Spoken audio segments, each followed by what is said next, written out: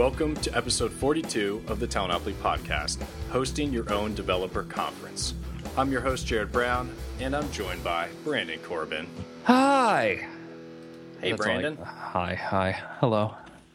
Thanks for joining us on the podcast tonight. Yeah, it's been delightful. It has been the easiest podcast that we've ever had. Fill our readers in real quick what we've been going through so far tonight. Well, it's 4:30 in the morning. It's 4:30 in the morning right now.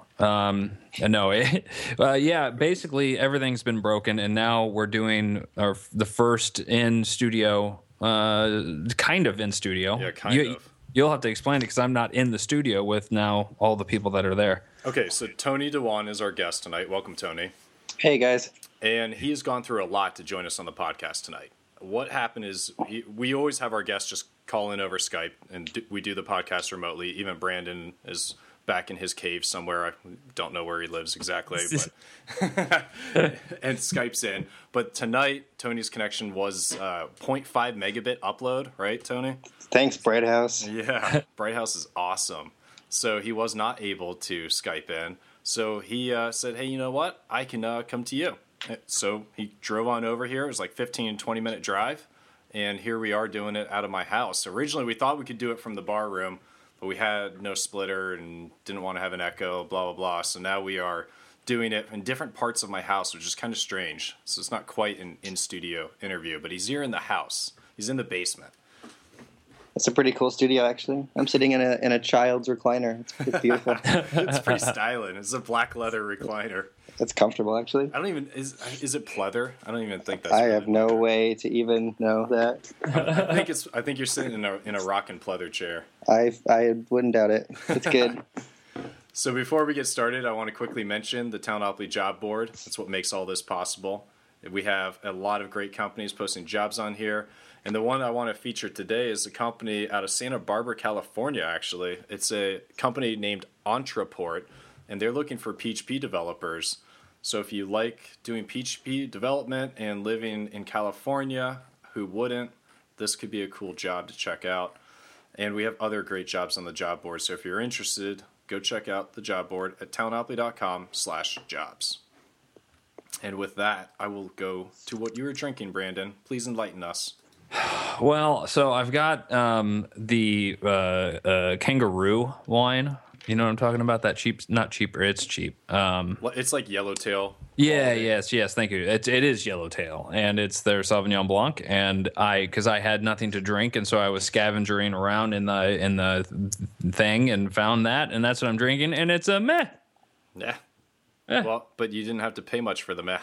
Exactly. And I don't even know who bought it or how it ended up here because nobody else here drinks wine but me. But hey. The wine fairy brought it. Hey.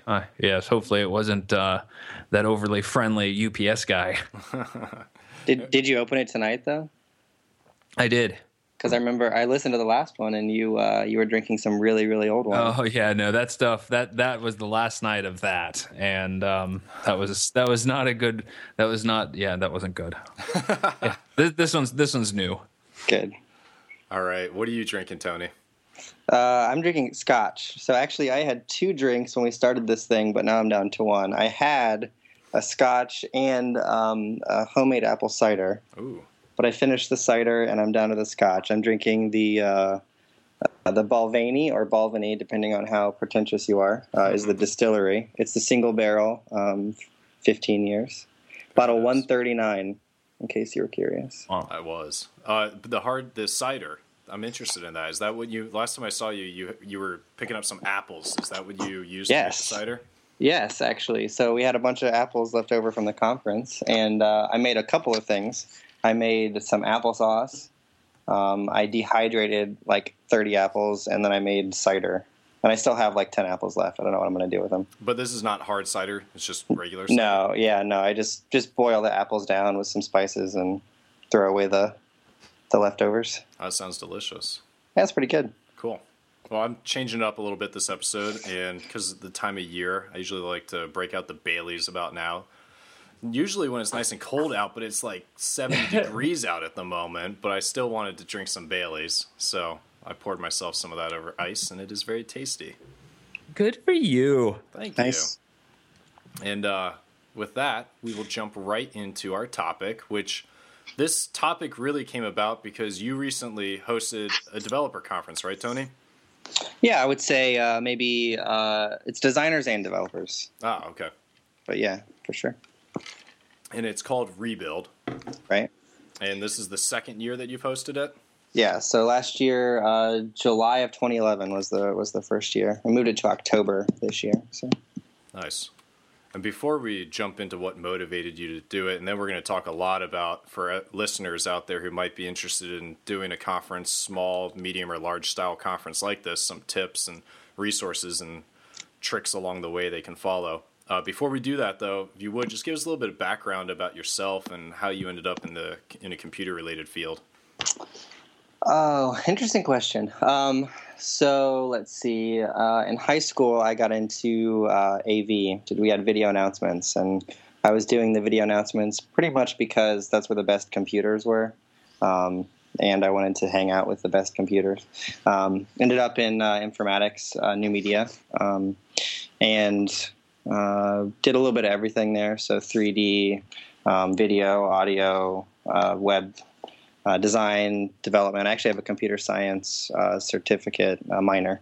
And from there, just started working in the industry at local ad and marketing firms. And then a couple of years ago, started my consultancy doing kind of startup-focused web software. Nice. And you also host Indie.js, a local meetup for JavaScripters.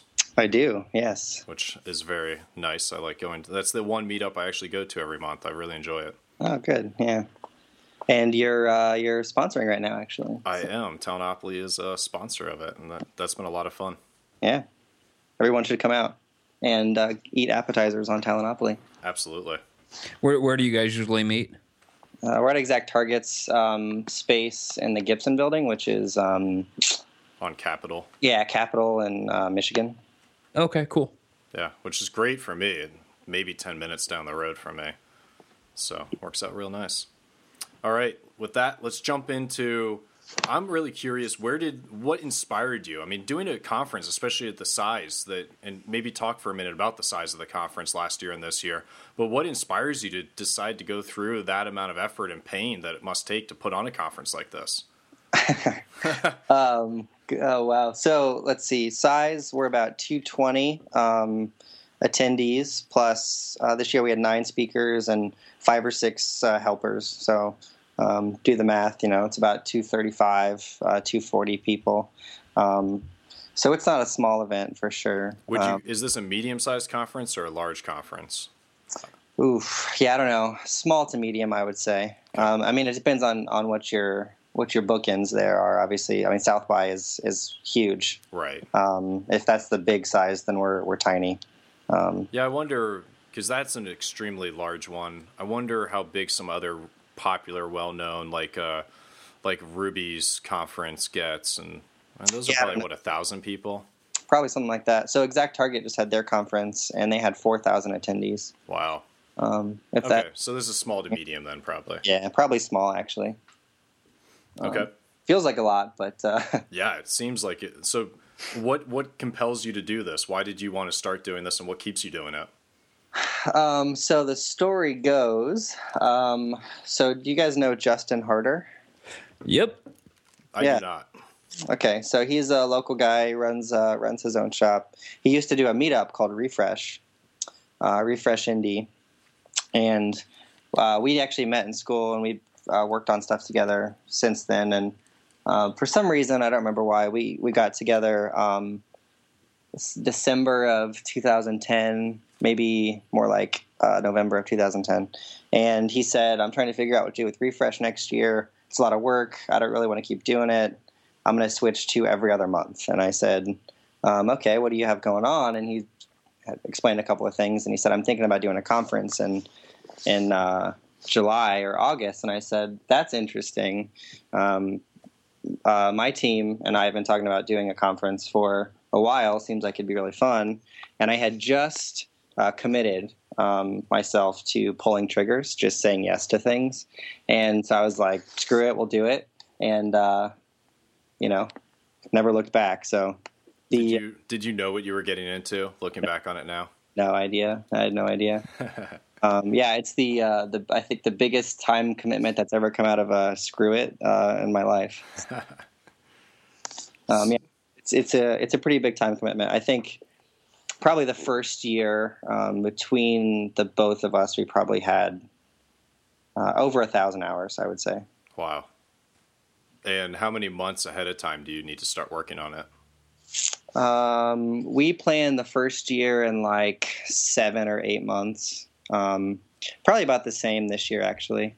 We started about 9 months early, even maybe 10 months, but then I took a few months off in the middle there.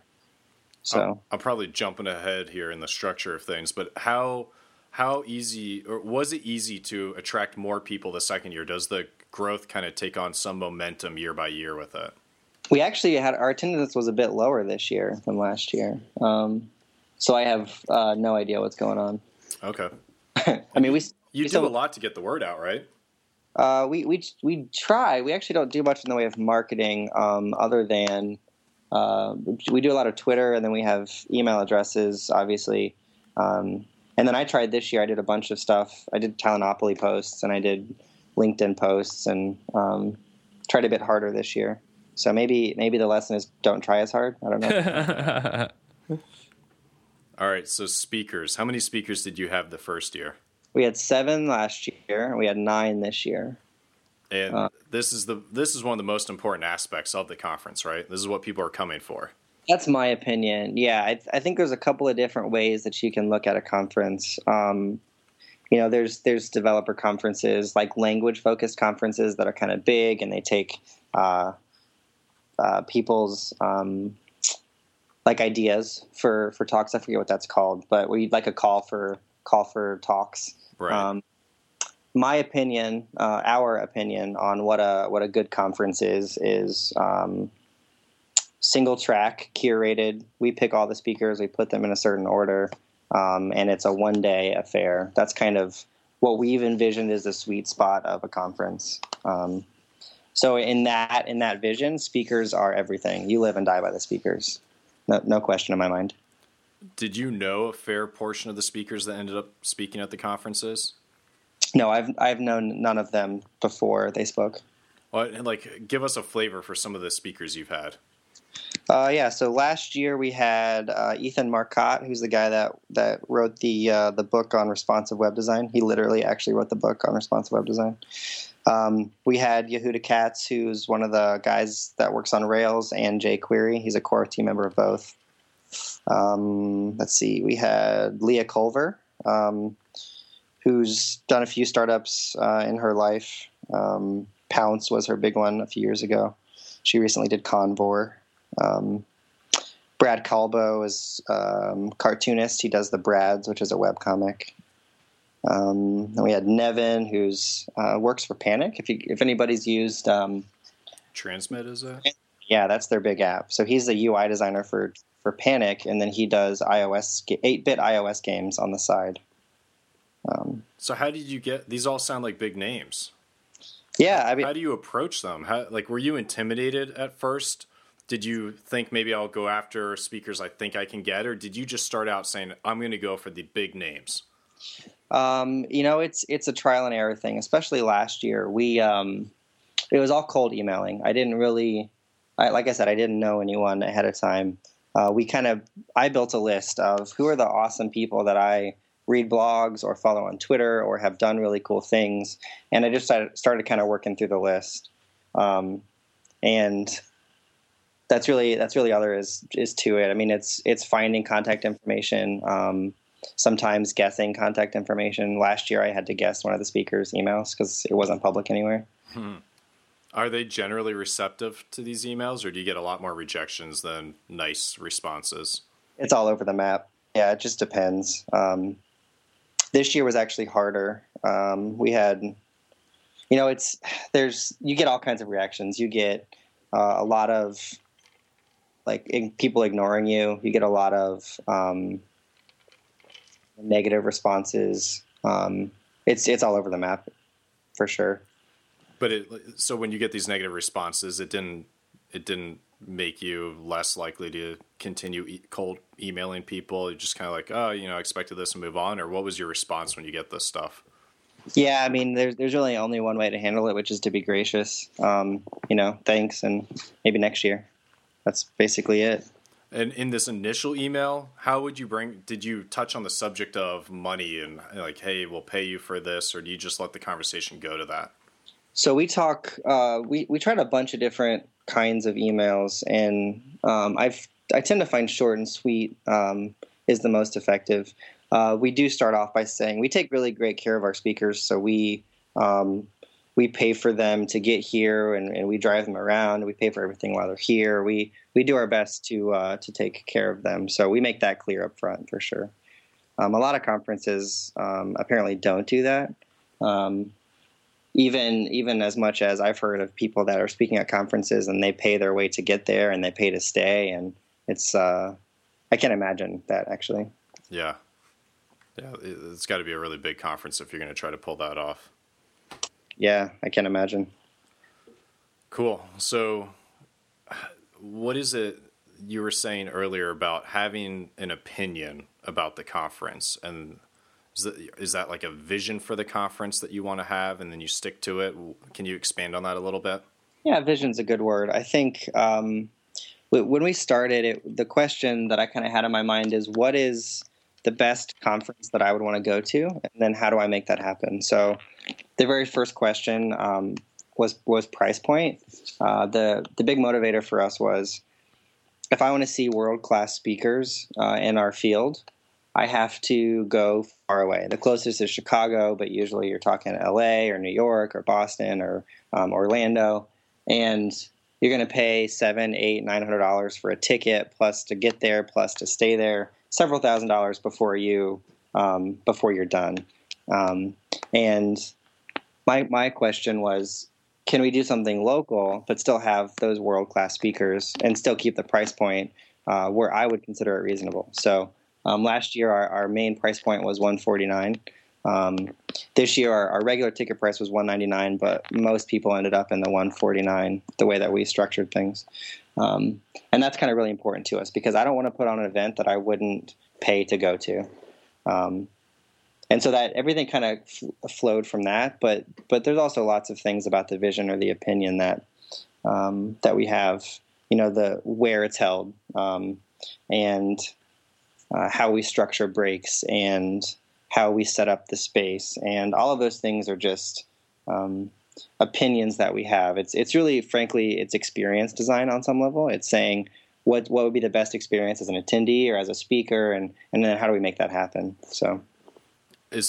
How much of that is based off of you going to other conferences and taking notes of what you liked or didn't like? I mean, have you been to that many conferences?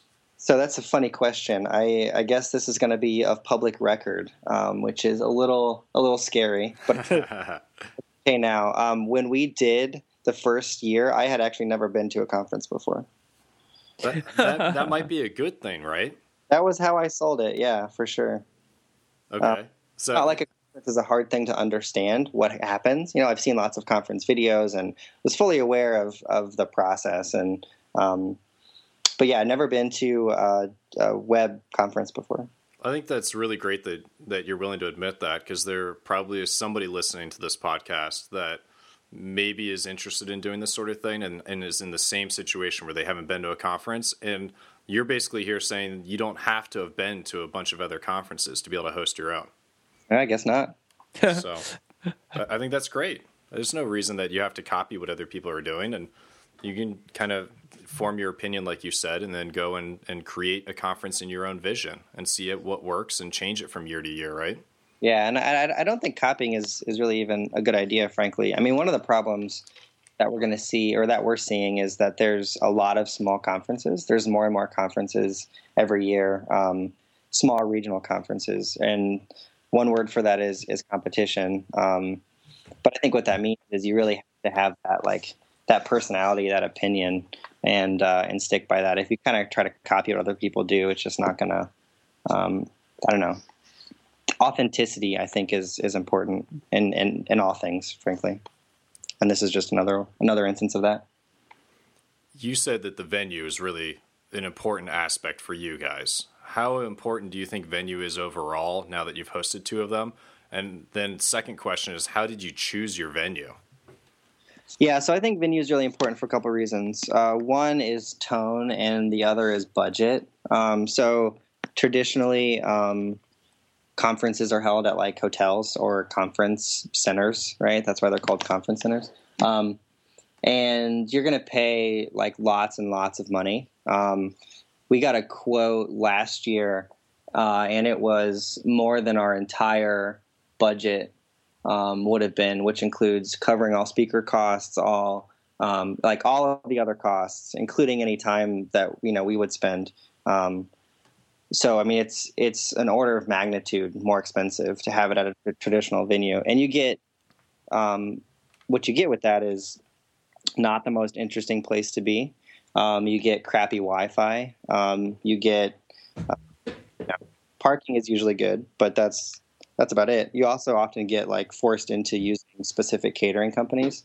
Most traditional venue locations have deals with catering companies, and you have to use those, which means you pay lots of money, and it's usually not that great.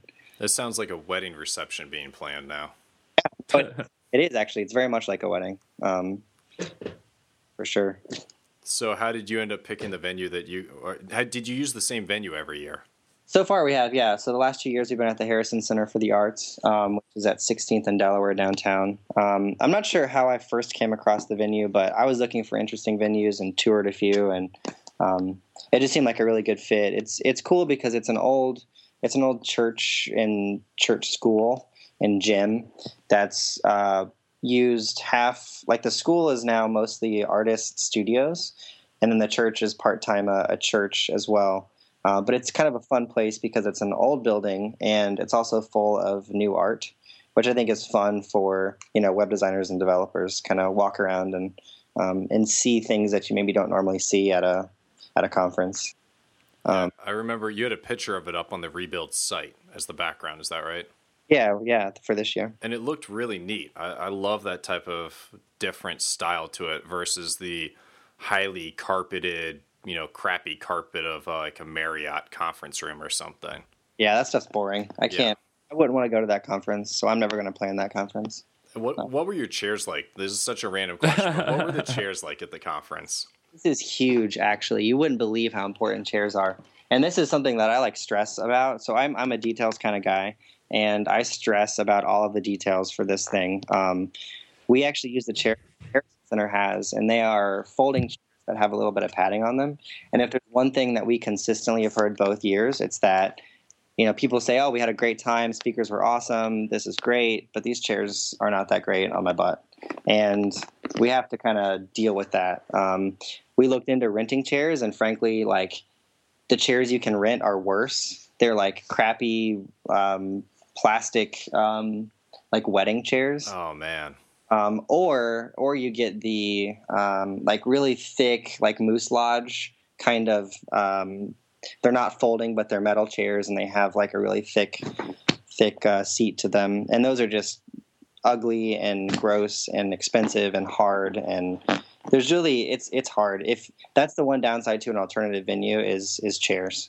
And we have 8 full hours of content, and it's by the end of it is. It's not the best seating arrangement for sure.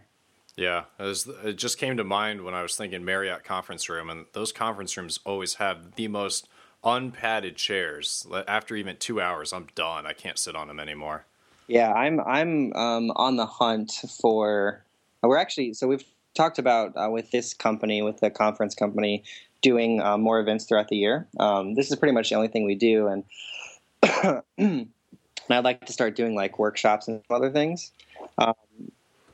So I'm looking for other venues, and I'm kind of trying to find like more traditional auditorium venues that are still kind of maybe interesting. I know the Indianapolis Arts Center is really cool. That would be cool. Nobody can steal that. That's mine, by the way, guys. They have a really cool auditorium in there. It's kind of small, but it's a cool place. So. Nice. Yeah, I think venue is really important actually because it completely sets the tone. I think everything, the one constant that you have with a conference like this is there's a person up on a stage and they have slides and they're talking to you and they're changing the slides, right? So you kind of have leeway with everything else, and everything else sets the tone and creates the experience. So, gotcha. Okay, so we've talked a little bit. We've kind of skirted around the issue of costs, and I don't know what you're comfortable sharing as far as costs go, but I think there would be people listening who are interested in knowing, well, how much can I make off of it? That maybe that's part of their motivation, but more so, how much do all of these things cost? Is it really risky? Am I going to possibly lose money trying to do this conference? What are some of the things that create the cost? What is the most expensive things? So let's unpack that a little bit. A couple of the questions. It can be hard to make money. I've talked to a few other people that run similar events, and we do okay. We're profitable, but that's not always the case for sure. This is completely a labor of love. If you want to get into this to make money, then you should find something else to do, because you're not going to make money. When you make money is when you're somebody like Carsonified and they do 10 huge events a year, and that's awesome, except you also end up with ticket prices of $600 or $700 or $800. And that's a totally different kind of audience. And, that's not a regional conference anymore. And that's really what we want to be is regional. So we have attendees from all of the surrounding states and a few farther away, but it's otherwise very regional, and that's important to us. Big cost points. So we believe strongly that, like I said before, you live and die by your speakers. And so we treat our speakers the best that we can. And so that becomes a kind of a major cost center. But that's also the whole reason that anybody is there. So the cost center is kind of the wrong word. I guess within the budget, it's a large percentage. What other things are large in there? Are you providing breakfast or lunch? So we provide lunch, and lunch can be expensive, especially if you use traditional catering. We don't, so we have food trucks for lunch, and generally, actually, the people enjoy that, and it saves us a bit of money. So you're looking at maybe a few thousand? Something like that, yeah, a couple grand. So I think our average for lunch was like 10 or $11 a head, maybe. That's really good. Where, with catering, you're looking at 20 or more, 30 for less quality. The thing about the food truck guys is they care. Like they, especially right now in Indy, the really good ones, these guys are passionate about what they're making and how they're making it and how they serve it. So you get a much higher quality product than you do out of, box lunches from XYZ catering. Yeah, it seems like there'd be a real fun element to that too, a little more excitement than just, here, they're going to bring in the lunch now and set it up on the back table. Yeah, for sure. Another big cost center is equipment rental. Since we're on a non-traditional venue, we got to bring in everything. We got to bring in screens. We got to bring in projectors and stage and sound system and mics and all of that stuff is expensive for sure. Sounds time-consuming to organize all that too, and have all the discussions with all the different people. Yeah, so we worked with two different vendors. One vendor last year and a new vendor this year. So luckily, we pretty much had one point of contact both years for that. So the AV stuff was and the equipment stuff was like one person, and it was a couple of meetings to say here's what we want, and then on the day of or the day before, I guess the setup day, there's a bunch of talking and hand-wringing and directing and everything to get things set up. But definitely don't take that on by yourself. Let the experts be the experts. Pay for that. Did you guys do videotaping? We did. So last year we called in a favor, and we had kind of a one camera in the back of the auditorium, and you can see the videos are online from last year. They're not super great. This year, I had the goal of fixing the things that were not as good last year, and that was one of them. And so we hired a team. We had a 4-camera setup, including a jib and like an up close guy or a guy in the crowd and stuff. So it was pretty intense. I'm pretty sure the videos are going to be awesome this year. Are those going to be free, or are you selling those? No, we give those away. That's marketing. That's awesome. Yeah, for sure. Because I know some other conferences will charge for that. We actually write it into our contract that we will not charge for it. The contract we have with the speakers. Excellent. So, and you never considered charging for it. That was from day one. You knew you'd give it out for free. Yeah, for sure. Because I mean, that's how you get the word out about your conference. But also that makes the speakers look good. You know, when they have a great time and they do a great talk and they can share that. That's awesome for them, which is just awesome for you too. You know, because they will share that, and we have people that as our speakers that have a big following, and you know, if they're tweeting about us before they talk, but then also afterwards when their video is up and they think, oh man, that's a great video, that just makes us look good. Nice. So you mentioned a clever idea of having the food truck do your catering because they care more about the food and they'll maybe do a little bit cheaper. What are some other clever ideas for limiting costs? So alternative venue is a good way to limit cost. It's hard. So clever ideas in general, I think focusing on details is important. So one thing that we do that we're really, really proud of is our badges, which I'm actually working right now to turn into a product. So if anybody listening is doing a conference, get in touch because I will do your badges for you and they'll be awesome.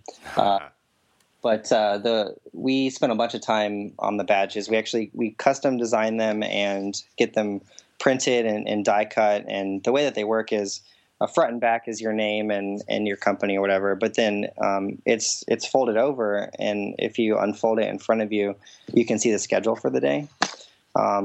So rather than having a package, you're going to throw away plastic and have paper that you're going to lose. All you got to do is look down and you can see who's talking when and when lunch is and when the breaks are and all. That is brilliant. I love that idea. So, I mean, that was crazy expensive, relatively speaking. So most conferences, you know, like they'll print them themselves or, you know, they'll use the plastic badge holders and, you know, they'll spend, who knows, $1, maybe 75 cents a badge. Ours are like $3 a badge. So, but that's huge. I mean, that's a touch point. That's an experience point that people walk away with, and they take pictures of it and they keep it. And that's marketing. That's free marketing. When you're talking to these speakers and you said you really give them the VIP treatment, you guys are ferrying them around and taking care of them. What all does that entail? What types of things do you have to plan ahead of time when the speakers are coming in? So you got to make sure flights make sense, which is a big hassle. Justin is the man on that. I couldn't do that. We would be a massive failure if I had to do that.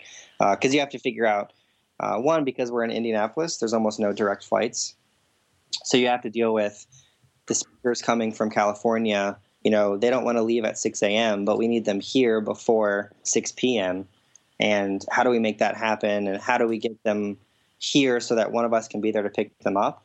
That's hugely important for us. We want the very first touch point that they have, the very first experience of Indianapolis and of Rebuild, of us with our T-shirts on that say Rebuild, smiling at them at the baggage claim. And it's one of us, as in one of the organizers, not just one of our volunteers. It's we're there because they know who we are, and you know, we're who they've been talking to. And we started off right with that. So one of those logistical things is, you know, well, these 3 speakers come in at this time, so we have to have a few of them wait around for a few minutes so we can take all 3 at once. And those details are pretty hard, especially considering during that same time you're setting up the venue. If there's one thing I can tell anyone who wants to do anything close to an event like this is have lots and lots of help. It's like a startup, right? Like there's a reason incubators like Y Combinator don't invest in 1-person teams very often. 2- and 3-person teams is really the sweet spot. Same thing here. You just can't. You'd be crazy to do it alone. I think anyway. Do you have volunteers the day of to help you set up? Yeah, so the day before for setup, we had 3 or 4 people help out, and the day of, we had about 5 people. Well, maybe maybe 7 people throughout the day. Some people came and went and that kind of thing. But I definitely call in favors every year. All right, sponsorships. It's another potential way to make money off the conference, help make it profitable. What have you learned in trying to get sponsorships for Rebuild? Sponsorships are really, really hard. I'm not good at them. Maybe I don't know. I think it's a hard sell sometimes because a lot of people are looking for specific metrics, and you just can't do that here. You know, I can't guarantee you a certain amount of traffic to your web service, right? So oftentimes a conference sponsorship is much more about like mind share. It's about being a support to the community. You know, the vast majority of our revenue comes from ticket sales, which I think is the opposite of a lot of other conferences. We treat sponsorship as kind of icing, basically. We're also very particular about our sponsors. So I will frankly not take a sponsorship if it's not something that I like support or would use, you know? So I actually seek out the tools that I use that I really enjoy and want other people to use. I find those people and try to make them sponsor us. So that's how Harvest became a sponsor. I use the crap out of Harvest. I've been using it for years, and I convinced them that it was a good idea to support us because there's lots of people that should be using Harvest that maybe aren't. And that came completely because I'm a big fan and user of Harvest. What are some other sponsors you've had? So let's see. We have ExactTarget, Harvest, GitHub was a sponsor this year, which was awesome, and then Smallbox. So we only had the 4 sponsors. And frankly, I don't ever really want to have more than 4 to 6 sponsors. It creates a different kind of tone in my mind, and it's just kind of less valuable for those sponsors. The GitHub sponsorship was exciting because it was a bit last minute, and we ended up. So Zach Holman was one of our speakers this year, and he works at GitHub. And then Mark Otto is another speaker. He was at Twitter, but between when we signed him and the conference, he actually went to GitHub. So I used that, and then I also had the contact at GitHub because of Indy.js. We had a drink up a couple months ago with them, and I was really, really excited to get them on board because I use GitHub all the time, every day. It's a huge part of my business, and I love to support them. So.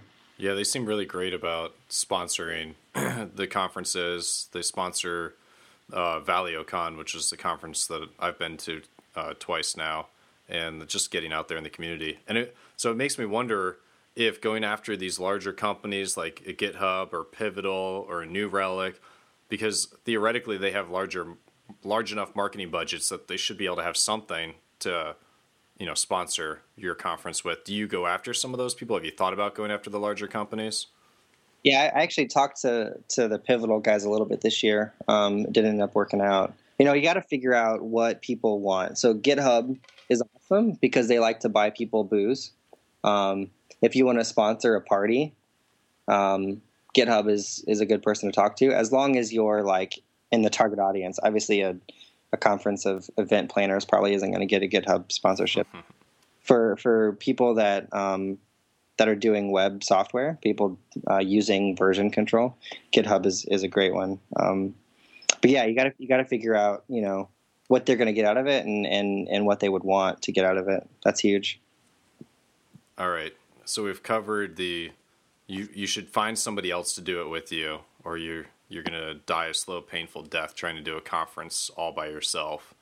Right. You talked a little bit about marketing, where you went on to Twitter, you went on to LinkedIn. Are there other marketing things that you want to mention? I wish. Yeah, I mean, I'd love to hear ideas. We do okay. Obviously, we basically sell out. We have every year, which we're really thankful for, and we haven't really done much marketing. So I don't know. Other than we just do Twitter and send some emails. I think we sent 4 emails to our list this year. So what is it that keeps you going? Are you going to do this again next year? Yes. So here's my metric. If I don't lose money and I have a good time, I'll keep doing it. And that continues to be the case. So I'll keep doing it. It's like so fun to do the day of, because it's a completely different kind of experience. I know you guys are both do web development. I know Brandon, you do a bit of design too, and it's a completely different experience. This kind of event, it's I don't know, it's a totally different way to like earn a living, and I love it. I wouldn't want to do it every day. I would probably go crazy. I like to be in my cave, but for 1 or 2 days a year to get out and be in charge of things and making sure things are happening, and it's so much fun. The other thing that's really cool for me is, frankly, all of the speakers are people that I now have a personal connection to, and they will take my email or take my call. If I'm in Florida, I can hit up Jason Van Loo and get some coffee, or if I'm in Philly, Jen Lucas will meet up with me, and that's huge for me. That's awesome. I love that, and it just takes thousands of hours, and that's all. Well, unfortunately I didn't make it out to Rebuild this year, and it killed me not to be able to go. I'm definitely gonna get a ticket next year, but I wanted to take a moment just to thank you, as far as the Indianapolis community goes, for putting something like this on, and the quality of speakers you're bringing in to the area is just amazing, and it's awesome. It's inspiring to me to see somebody going through the effort to put on a conference like this that normally, like you said, you've got to go to one of the coasts or to a major city to go to something like this, and we have it in our backyard in Indianapolis. So thank you for doing that. Well, thanks, man. I appreciate that. That makes it worth it for sure. All the positive feedback we get is hugely motivating. Well, and with that, we will move on to talk about 5 great links that were posted on Talanopoly over the last 2 weeks. And our first link is Fuel UX, a lightweight library that extends Twitter Bootstrap. This is made by the fine folks over at ExactTarget. Getting a lot of airtime on the podcast tonight. Yeah. But this is actually a fellow IndieJS guy, Steven, who goes to IndieJS, and some other guys at ExactTarget put this together. And what it is you've got some clean and lightweight UI controls in here, like a combo box, a little search field, the data grid. If you look at nothing else, if you look at Fuel UX, look at the data grid. This makes it worth it right here.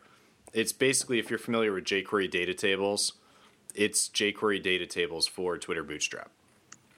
And that means you can search within a table. So if it's a whole bunch of names, you can type in the last name, and it's going to filter out everybody who doesn't have that last name. You can control how many results per page. It's got the pagination built in. It goes a little further. Twitter Bootstrap gives you basic just table styles. This actually makes the table functional as a nice data grid. So that's really cool.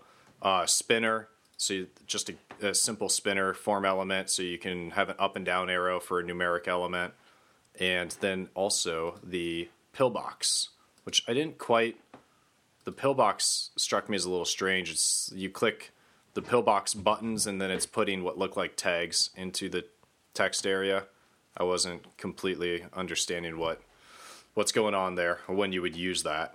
Well, if you come to the January IndieJS, you can ask the guy that made it, because he'll be presenting. Nice. I will definitely do that. So, Brandon, do you have any thoughts on that, or should we introduce link number 2? Well, let's go to link number 2, because you probably won't hear me.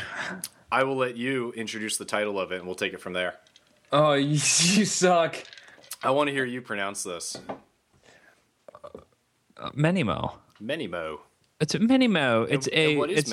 It's Menimo better than any Android emulator out there.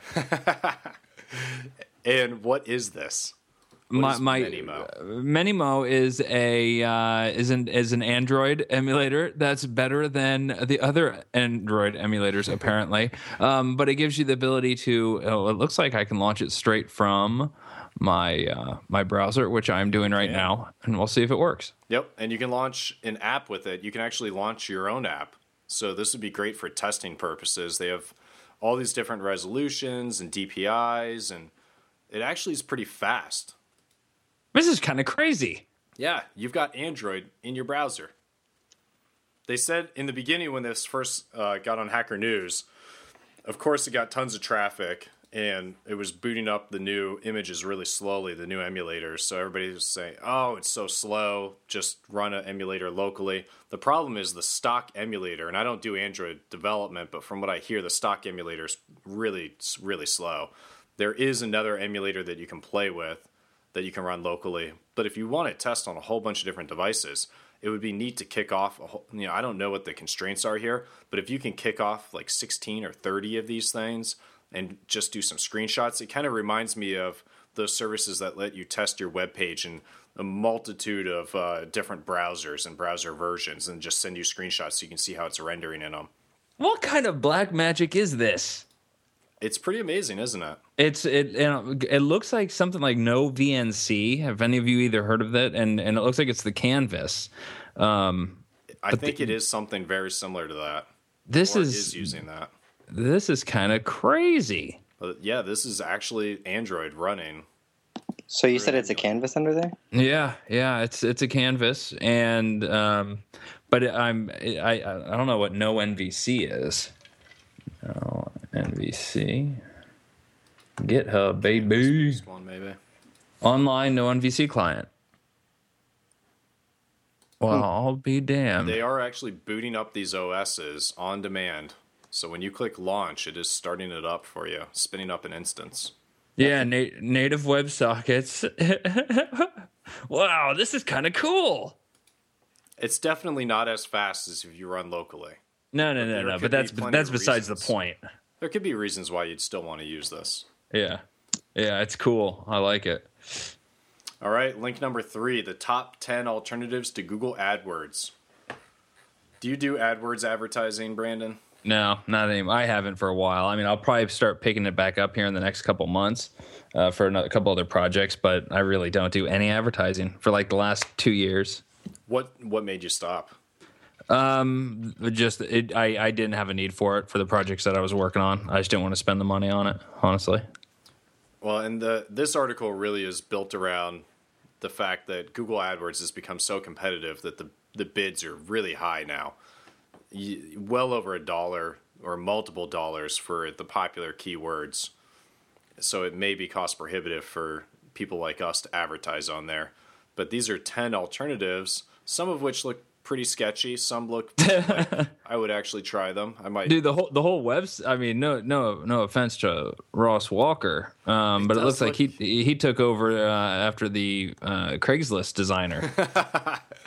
It doesn't. Yeah, it looks a little sketchy too.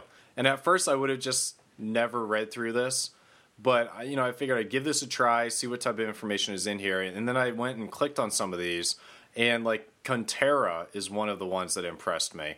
Contera's website, and he talks about it slightly. I think he's actually copying and pasting their marketing material into his descriptions on his blog post here. Yeah, and some of them are written in the first person as the company, but and there's not a lot of differentiation from one to the next the way he writes it. But then clicking through to some of these, they do look fairly premium. And I know my own personal experience that I haven't done much with AdWords, but I have messed around with InfluAds, and that's influads.com. And I've also looked at buy-sell ads. I used to use an ad network called Yogurt, and then it got bought up and is part of buy-sell ads now. But those little niche networks, especially when they're first getting started, can be amazing. The amount of coverage and impressions you can get for a very low dollar amount, that it might be worth your time to look into some of these and pick up some of these rocks and look under them and see if there's a little ad network that you can get in on in the beginning. Because just to give you an idea of my experience, I was paying about $150 this is 2 years ago when Yogurt and InfluAds were first starting. So $150 to $200 for, they said about 150 to 200,000 impressions. I forget. I mean, they told me exactly how many. I don't remember what it was, but it was in that ballpark. And then you got so many impressions on their RSS, publishers that put your stuff in their RSS feeds and whatnot. But because they were growing so much faster than advertisers were coming to them, they had tons of extra inventory through the publishers. And I routinely saw 600 to even 800,000 impressions for my money of like $150. Which and these were highly targeted, so these were developer websites only. I could actually say I only want to be on your web development sites, and they had gone around to some great bloggers and gotten these bloggers on board, Because a lot of these bloggers and other publishers get disenfranchised with the Google model because they just can make more money if they go through another ad network. It can be cheaper for the advertiser, and the publisher gets a greater share of the money. So it can work, and that's why I wanted to include this article. And if you're looking at advertising, it doesn't take more than a little bit of time to go and try one of these other guys out, or 2 or 3 of them out, and see if you can get more impressions or better conversion rate through them for less money. Because going and spending thousands of bucks on Google AdWords is not the most fun thing. All right, link number 4, CSS3 Microsoft Modern Buttons. If you have had a burning desire to emulate the Metro congratulations, style, you can make an over-padded square blue button. Yay! I did wonder. This guy said he stayed up all night working on this. I was a little confused by that because these buttons don't look very complex in their styling, and I inspected them a little bit, and there wasn't a whole lot going on. But what this does allow you to do is that it works on top of Twitter Bootstrap, and if you like that modern web UI style that is Microsoft's Metro, which we're not supposed to call it that anymore, but Microsoft's Metro interface, you can use these style sheets to just style your website to use that look and feel. Yeah, it's funny. I feel like he probably spent more time making the documentation than he did making the actual buttons. Yeah, probably. Yeah, yeah. It does have some, like the disabled buttons. The disabled button I thought looked kind of nice with that. It has the shadow in it.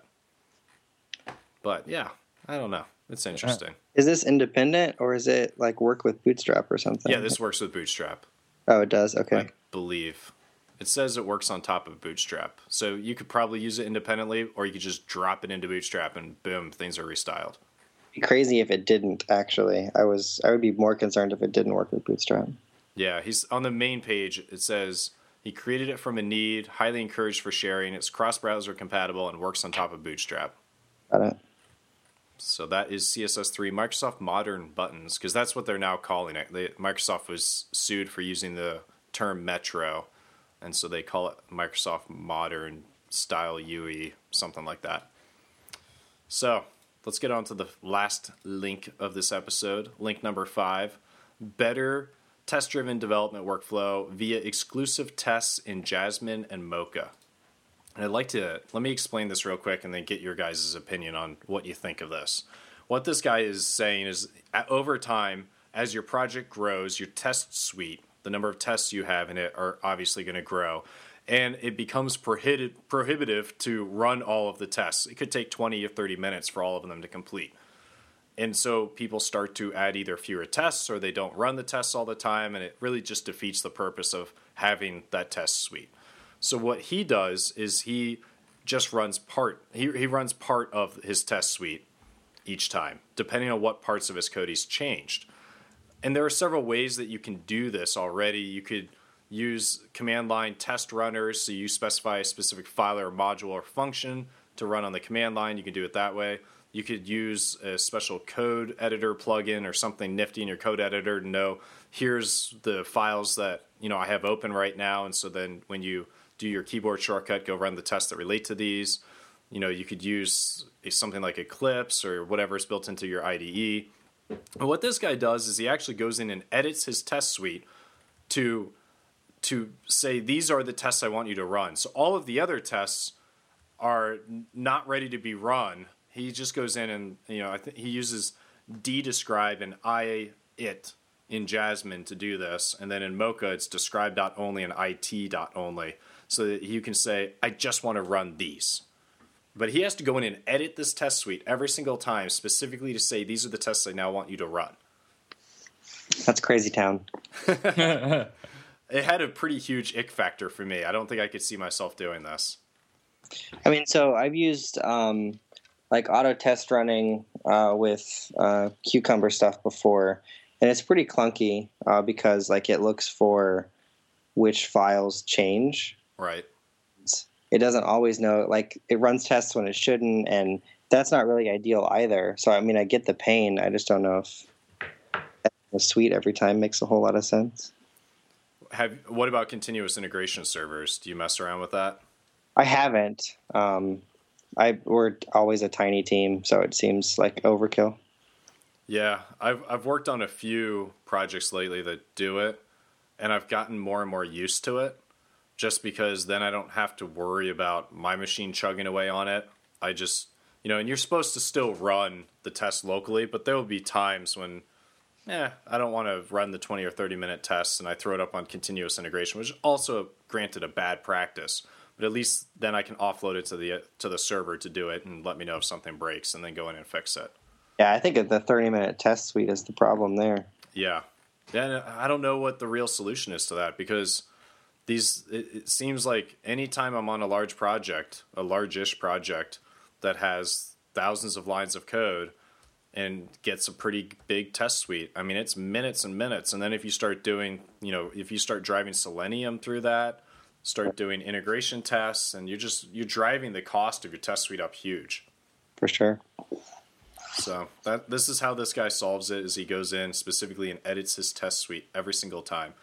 And he also talks about how to make sure that you don't commit the test suite in that edited form, which that's where I really decided this is not how I'd want to do it, because you've got to go in there and every time either revert your changes when you're about to do your git commits, or or just stash them, or somehow get it out of your working directory so that you can do your pulls and pull down new code. It's just super icky to do it this way. But I do like that he's trying something new, and I think more than anything, he surfaces this problem with huge test suites, and the more that we discuss this, the greater chances that we'll find better solutions to it. So thank you for bringing the problem up. All right. And with that, we will end this episode of the Talanopoly podcast. Thanks for listening. And as always, if you like what you heard, go into iTunes and leave us a glowing review. And until next time, keep hacking.